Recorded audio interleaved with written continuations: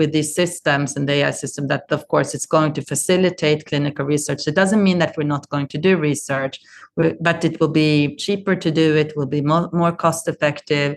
It will be, less of a hurdle for companies to go in and say that they're going to generate these data sets, these original data sets for a subset of patients that may not have been possible to do before when running clinical research without these AI tools.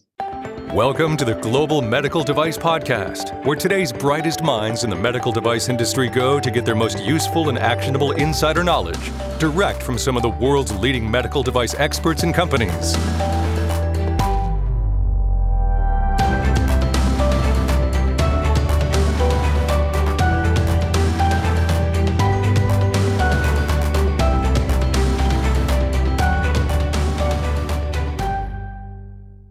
In the world of medical devices, time is usually of the essence. But here's the problem. Traditional product development processes are usually as slow as molasses. They cause delays and they're headaches for companies like yours. Greenlight Guru is the ultimate solution for medtech's biggest challenge. You may be facing lengthy development cycles that drain your resources and hinder progress, but we streamline the entire product development journey. We make it faster, we make it more efficient and less prone to hiccups. By centralizing your data management, automating your workflows, and allowing real-time collaboration, it's all here. It's designed to propel your projects forward. And guess what? Regulatory compliance is built right in.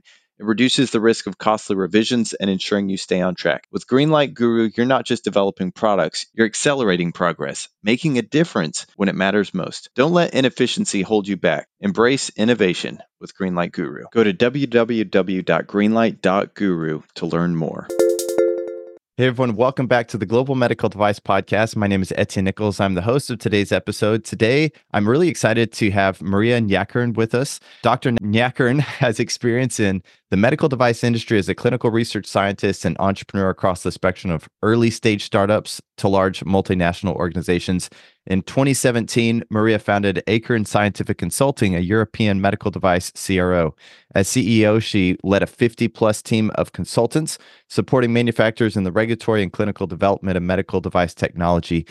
Acorn Scientific Consulting was acquired by NAMSA in 2022. And since then, Maria has sort of developed an interest in AI, which is kind of leads us to the topic that we're going to be discussing today.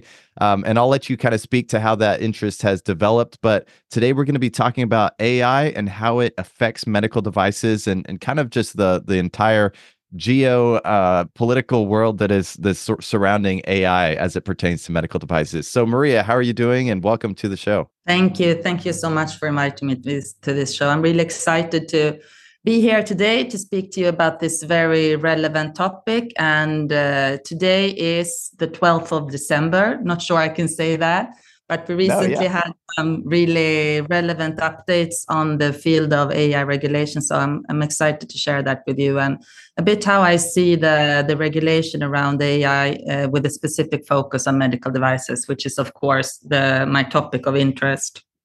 Perfect. And no, I don't know, we don't talk about the date very often, but my traceability experts out there will now be able to determine whether, how long it takes for me to edit and get an episode out. So that's good.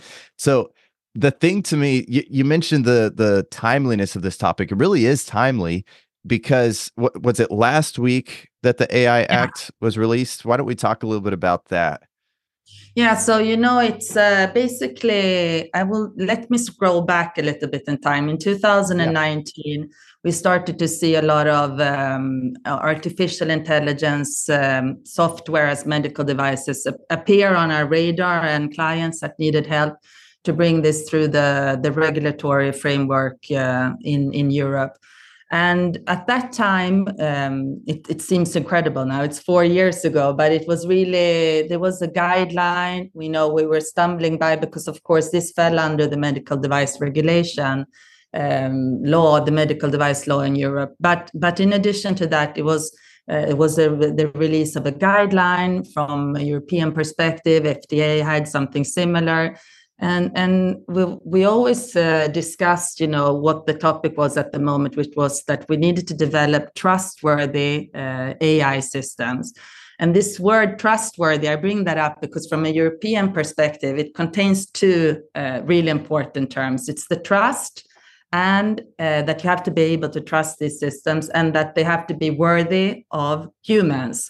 So I think that now that we have seen the AI Act develop over, I mean, these at least since 2021, when the European Commission first proposed this legislative text, and then it goes through the Parliament and the Council. It's like three political stakeholders that have to agree on this.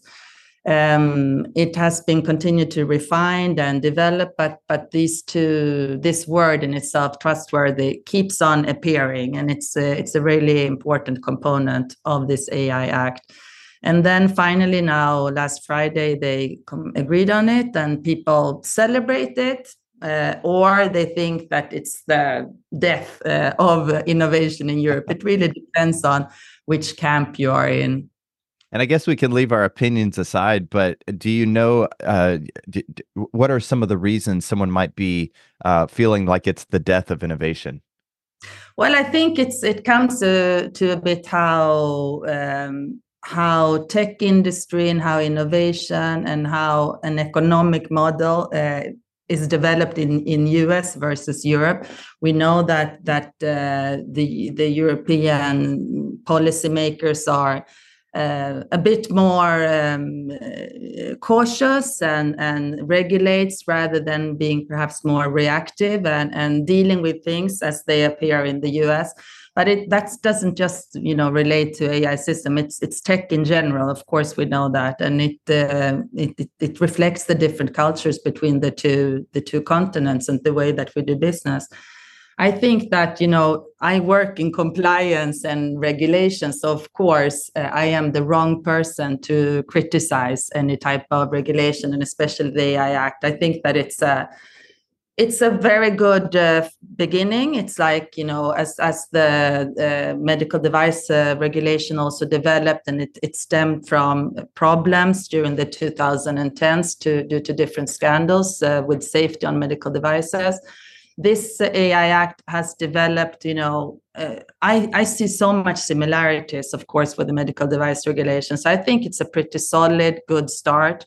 How this is going to affect potentially negatively innovation, I think, as with the medical device regulation, manufacturers and developers, they have to adapt and do as good of do a good job to understand the regulation and the legislations and comply with it and sooner rather than later. So of course, if you enter into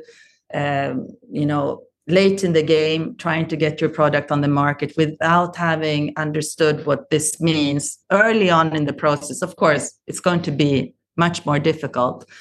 And then similarly to what we have seen with the MDR, of course, there was a blockage there due to resources. The pandemic came in the middle. There was a lack of resources at the notified body. So there were a couple of roadblocks that probably made manufacturers and the industry quite frustrated with the medical device regulation. But as in the regulation in itself, I don't see that it was something negative. On the contrary, and I think it's the same for the AI Act. Also, I think it's a good start. And I'm perhaps extending a bit, so you have to cut me there. No, you're totally fine. It's interesting because I look back at why in 2023 did AI burst onto the scene suddenly? And we could, pontificate about that and probably not really pinpoint it. It's probably a lot of different things. But at this point, it almost feels like different countries want to be the best to handle it, whether that's the European AI Act or the US now has come out with the executive order. I believe that was October. Well, actually, let me look it up. Yeah. I've got October 30th, the executive order on how the US will handle artificial intelligence.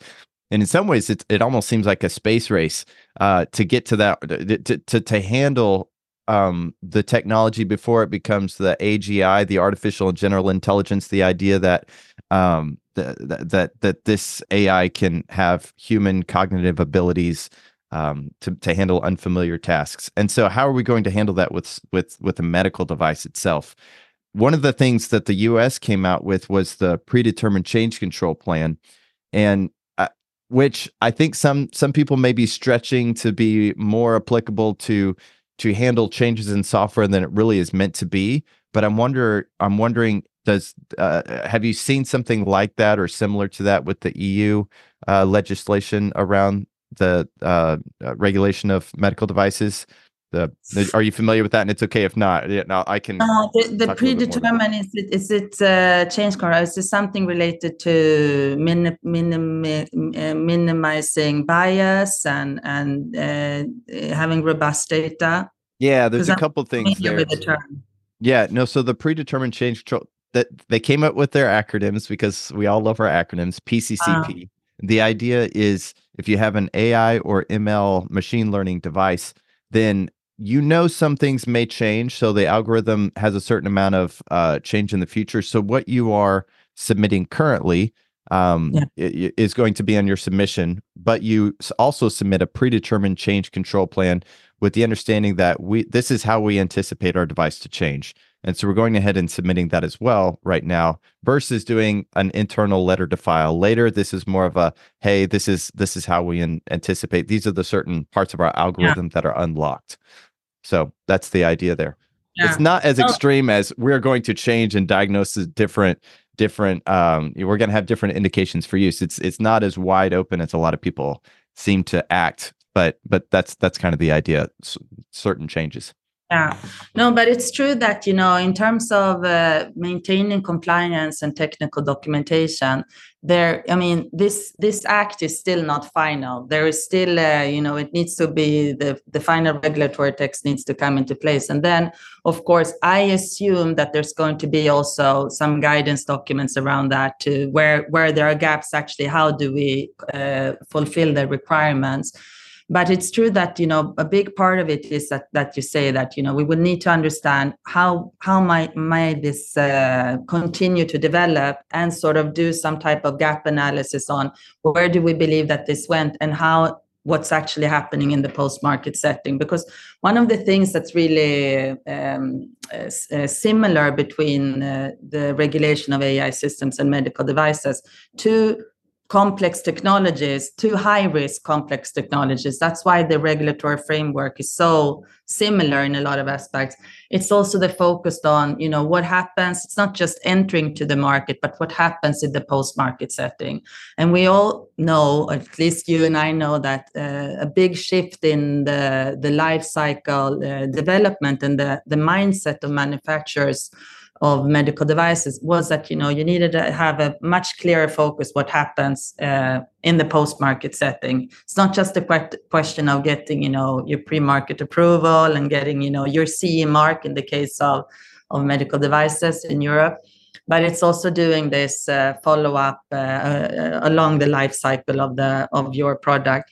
And this is also a very strong component in regulation of AI systems. It's minimizing, of course, data bias. It's making sure that the systems are fair and that they respect data privacy policies. And similar to in a post-market setting where we are obliged to collect data on incidents, adverse events or incidents, there's going to be this also type of oversight on the AI systems, and reported in a publicly available database, just as the same way we do with devices. How is this oversight going to be managed? In the case of course, medical devices, it's notified bodies. In the case of AI systems, they speak now about an AI office or an AI board. I mean, these are just terms for the time being, but I think we have now a 2-year grace period where I guess the exact date in 2025 when everybody will have to have adopted to this. I don't know what that date is yet, but they're speaking about a 2-year grace period. Okay.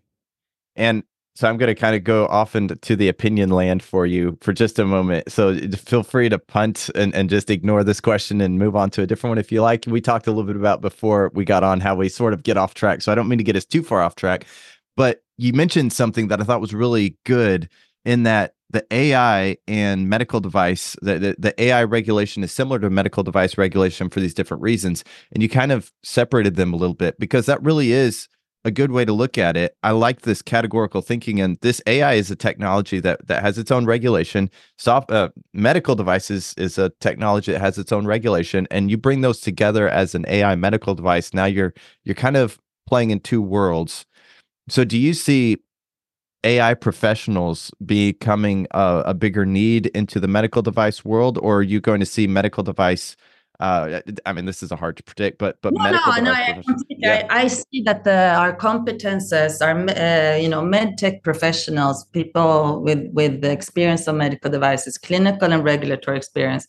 We have highly transferable knowledge going into AI governance. Absolutely. I mean, you should know that, again, I'm speaking about the European regulatory landscape. Sure. One of the most regulated products in the European market, beyond pharma, okay? But speaking about the CE mark and it's of course medical devices. So having understood that regulatory framework, it was very clear that whenever you develop a regulatory framework related to another high risk complex technology, it would be foolish to not build on your knowledge around the MDR, especially where we came from a directive that had holes in it and that created products that of course our politicians and our policymakers needed to deal with, that we had products on the market that were not safe and that did not perform as intended. So I think the policymakers bring now with them a wealth of knowledge and a culture of how they would like to develop regulations in Europe that the European audience feels comfortable with. And you always know that there is this constant conflict, what the industry wants and what the policymakers want to protect the safety and the well-being of the citizens of the European Union.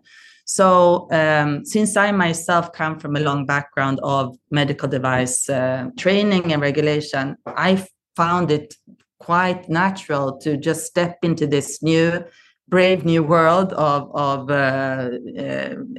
AI development and how to adjust and adapt to the regulatory framework that is going to be put on us. And I think that there's a tremendous opportunity for a lot of people working in this ecosystem, medtech, to sort of brush off their knowledge, take some additional courses, make sure that they understand the fundamentals of what AI means, and definitely keep a focus on this new AI Act and see how they could become one of these spokespersons and consultants or business opportunities, or it's the opportunities are endless, especially for people and folks that come from medtech. They won't find it so difficult to create some new space for themselves in AI governance, especially, of course, when it comes to medical devices. But I think for any of the high risk AI systems, I think they will be able to adapt pretty easily.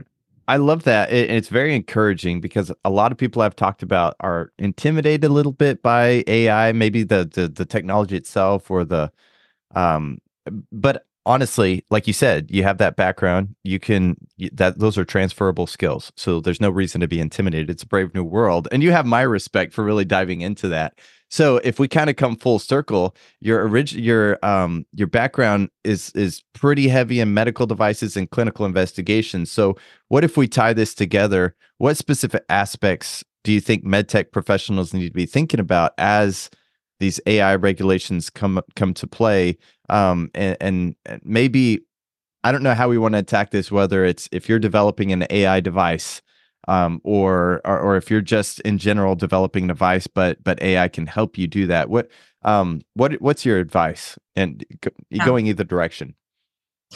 So You I guess know, we need I to choose one first. no, I think where I would like to start is, of course, data quality and data integrity, because having spent so much time in clinical research and being involved, let's say, in the last phase of the development of a medical device, which the clinical investigation is sort of the culmination of, when you have done your risk assessment and the risk management and whatever risk you cannot mitigate for or explain, of course, you have to bring your product into a clinical trial or clinical investigation to make sure that it's, you can mitigate for that risk and prove that your device or your product is safe and performs as intended. So part of the development of clinical investigations has always been the quality of your data and the integrity of your data. So designing a clinical investigation is also a question of mitigating for bias, and we do this in science in different ways.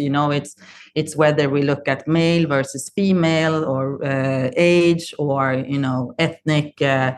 What do you call it? Ethnicity. Yeah, ethnicity. Ethnicity. Yeah. So that is, it's becoming more relevant, of course, than ever, compared now when we are looking at clinical investigations of AI systems. And also the data privacy, it's also becoming a fundamental critical factor also to take into consideration. Working with clinical data, medical data of patients, of course, privacy is a huge thing, but I think we are just, we are at the same place as yesterday, but, multiplied by 1,000. Whatever we need to pay attention to yesterday, we have to pay attention to tomorrow, but multiply by 1,000, because also the systems that we have created, they are getting more and more, of course, vulnerable to attacks, because as all this technology is growing, we have a lot more data available, and we share all this data. That's why we are able to develop these AI systems to begin with, because there's so much data available, and having all of this huge amount of data and being able to analyze, it's one of the strengths of an AI system. But of course, those systems are vulnerable to data privacy attacks, and also, I would say, the data integrity in general. Yeah, that's a good point. So when we look at this from a product versus a process standpoint, it's interesting because so if we stay on the process side, so we're using AI to help us analyze that data. I see a lot of different opportunities for that. Have you, what are your thoughts on the product? If the AI is the product that we're starting to produce, and we're going to go through a clinical investigation with an AI software as a medical device, are there specific issues that we should be thinking about, or thoughts or considerations you might have on how to fully investigate that as it pertains to the AI versus anything else? Or is it really just another medical device? Or are there anything specific that you think that we need to be considering as we put an AI through a clinical investigation?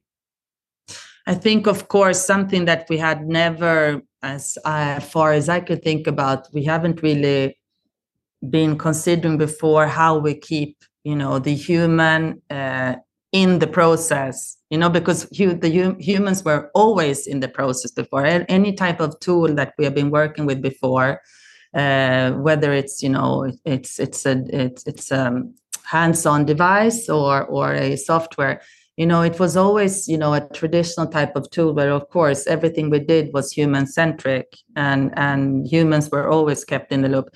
Now this is sort of an add-on that we really have to be conscious and build that in, and make sure that these systems are foul-proof in terms of having, the human decision making in the entire clinical setting.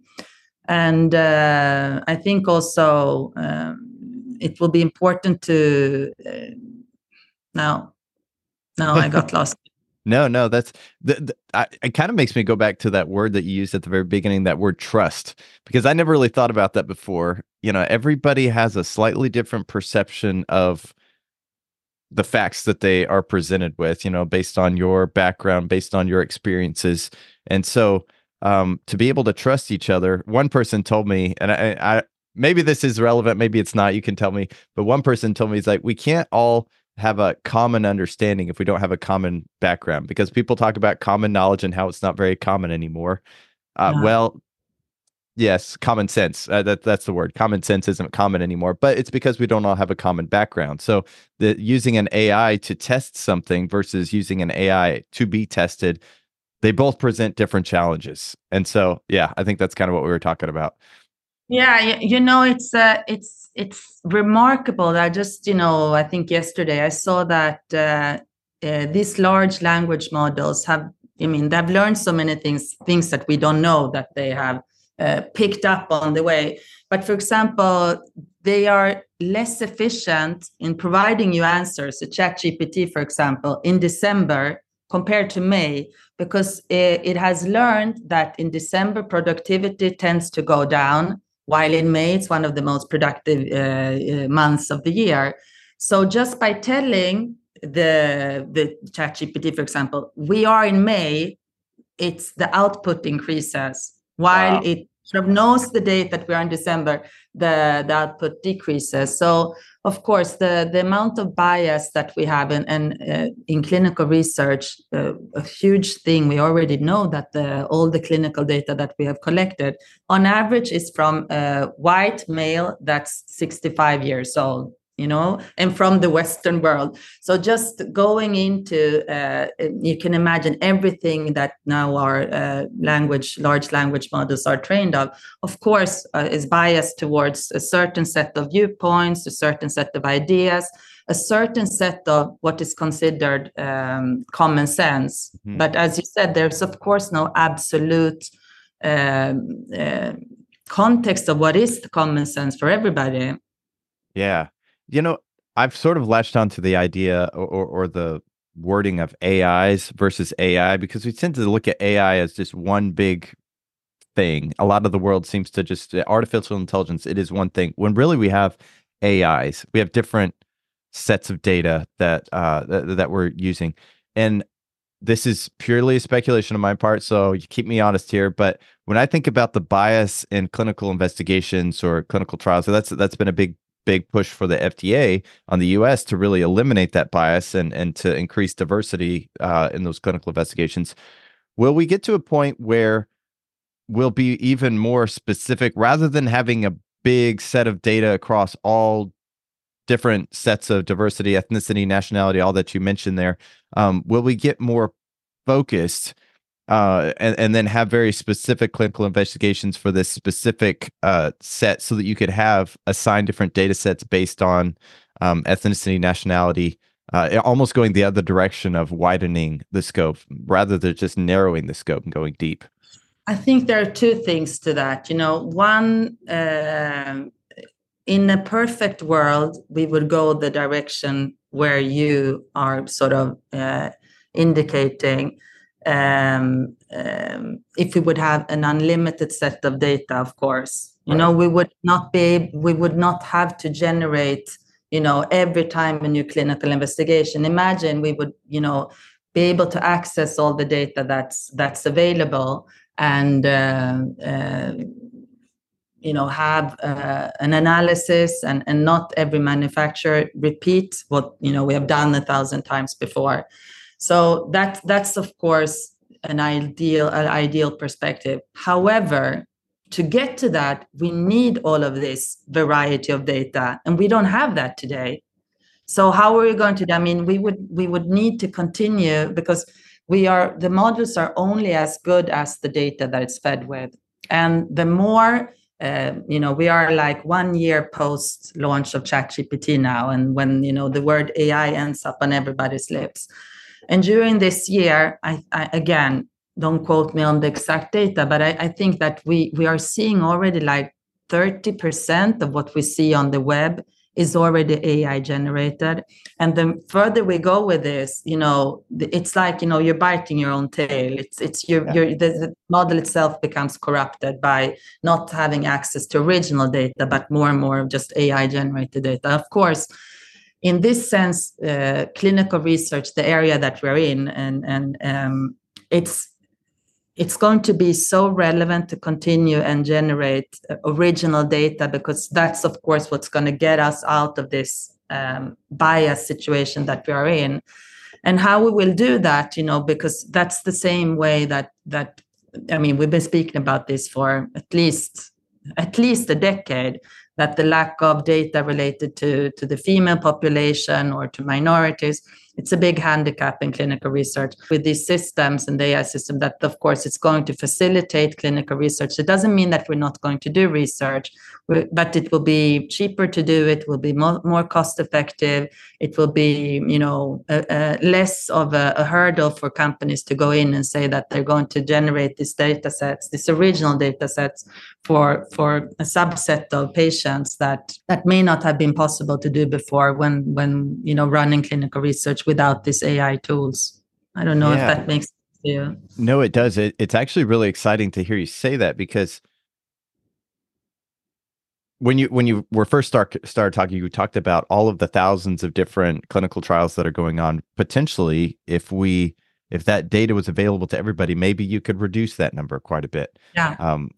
Like you said, it would be a perfect world to have an isolated set of data for this particular class of person, or not class, but type of person, or whatever you want to define that as, and then provide that to every medical device company. That's a really exciting possibility. I don't know how to accomplish that at the moment, but I guess we'll have to revisit. I start to say in 10 years, but at the rate things are going, maybe in 1 year we'll be closer to whatever it is. I think that we, again, I want to come back to the perspective that a lot of people, of course, are scared about job displacement, and that there's no place for humans anymore in this new AI world. But I think that if you read, the text of the AI Act that we started to speak about at the beginning of our call, and how noble the role of the human is sort of integrate. How good. I don't know how to say that. Yeah, no, how it's. We're going to be going much faster than we ever had before, but we should still be at the helm. I don't know exactly what you're trying to say. Yeah, it is. I think that I have to think about the quote that Einstein said. We have created a society that it's something with intuition. The intuitive mind is a sacred gift, and the rational mind is a faithful servant. We have created a society that honors the servant and has forgotten the gift. Exactly. So one of the things, with the new system that Google launches, Gemini, which says that now it can reason, and it was one of over the past few weeks, it's like, okay, when are they going to be able to reason these systems? And that's what they say now, that the Google Gemini has the capacity to do. Yeah, but beyond reasoning, there's so much more to this equation, where I believe that humans have a special place in this ecosystem, and perhaps it is what this quote from Einstein said, that the intuitive mind, how was it? It's a sacred gift, and the rational mind is a faithful servant. Faithful servant. We have created a society that honors the servant and has forgotten the gift. Yeah. So perhaps that's something that I think we should be mindful of, and building into that, it's remembering that this is a human-centric technology. It will be humans that will use it. Humans will ultimately need to control it somehow. I think the fact that we are facing this new type of coexistence with artificial intelligence. And by the way, we're using this word. I don't even know if artificial intelligence is such a great word to that describes it, because then you would immediately think about what is natural intelligence. Then are we natural intelligence, as in artificial flavoring versus natural flavoring, artificial light versus natural light? It sort of just already gives like a negative connotation and makes you skeptical, because we are skeptical to everything that we consider artificial, and perhaps that's already something that where we feel a little bit it puts it in a negative light when it really shouldn't have to be that way. Right. I like that you brought out that quote too, because it does make me think, there does seem something intuitively different about an artificial intelligence, even if it gets to the point where it reasons, like Gemini. I've seen some of those videos as well, versus a human. And I look at them, if you were to compare side by side, the human has been trained on a certain set of data, right? I have my experiences, grew up in Oklahoma in the US, I've been different, all around the world, but not to extent as someone else. But then there's this AI that is to the point, does it know things that I don't know? Well, sure. But is there a human element that we fully haven't teased out yet, that there's something specific about that? I don't know. We're starting to get into some philosophical realm, which is hard for it's irresistible almost for me. So I have to pull myself back. We'll definitely put the links to all of the references we mentioned, the quote, the AI Act, the predetermined change control plan, if anybody's interested in learning more about that, and then the executive order from the US. And maybe at some point we can, as they get to be rolled out a little bit more in detail, we can maybe do a side-by-side comparison of these two and how things are going to differ from the US and the EU a little bit more specifically. But what are your thoughts? Any last thoughts for our listeners? Yeah, I do actually have one last. Yeah. I think it's so exciting because compared to tech in general, where females tend to be, 5th or 20% or something like that, I see that there's so many interesting women taking, on leading roles in AI development, and especially from the US. So I think it's so exciting, and we have some really great role models that I think both young and older professionals can look up to these great women. And I think that's also beyond this as a technology, which I think has the potential of, solving extremely complicated problems and democratizing a lot of different areas, anything from research to entrepreneurship. The fact that also we have such a new wave of female leaders in this tech space, I think it's really exciting. And just as a last comment, there was, I think in the New York Times 2 weeks ago, they had a really big article about, the leaders in AI. And remarkably enough, almost none of these women were mentioned there. And that was sort of criticized in the social media. But I think we have the chance also to keep on pushing forward and highlight these female leaders. Yeah, that's great. Where can people find you if they want to reach out and talk to you directly? They can find me on LinkedIn or through my personal webpage. It's my last name. Sounds good. We'll put links to those in the show notes. I may have cut you off. What's the name of the webpage? It's my last name, nyakern.com. Okay, perfect. It's very easy to find me. All right. Thank you so much, Maria. Really enjoyed the conversation. And I look forward to maybe revisiting next year or having more conversations in the future. Really appreciate it. Definitely. Anytime. Thanks so much. All right, everybody. Take care. Yeah. Thank you so much for listening. If you enjoyed this episode, can I ask a special favor from you? Can you leave us a review on iTunes? I know most of us have never done that before, but if you're listening on the phone, look at the iTunes app, scroll down to the bottom where it says leave a review. It's actually really easy. Same thing with the computer. Just look for that leave a review button. This helps others find us and it lets us know how we're doing. Also, I'd personally love to hear from you on LinkedIn. Reach out to me. I read and respond to every message because hearing your feedback is the only way I'm going to get better. Thanks again for listening, and we'll see you next time.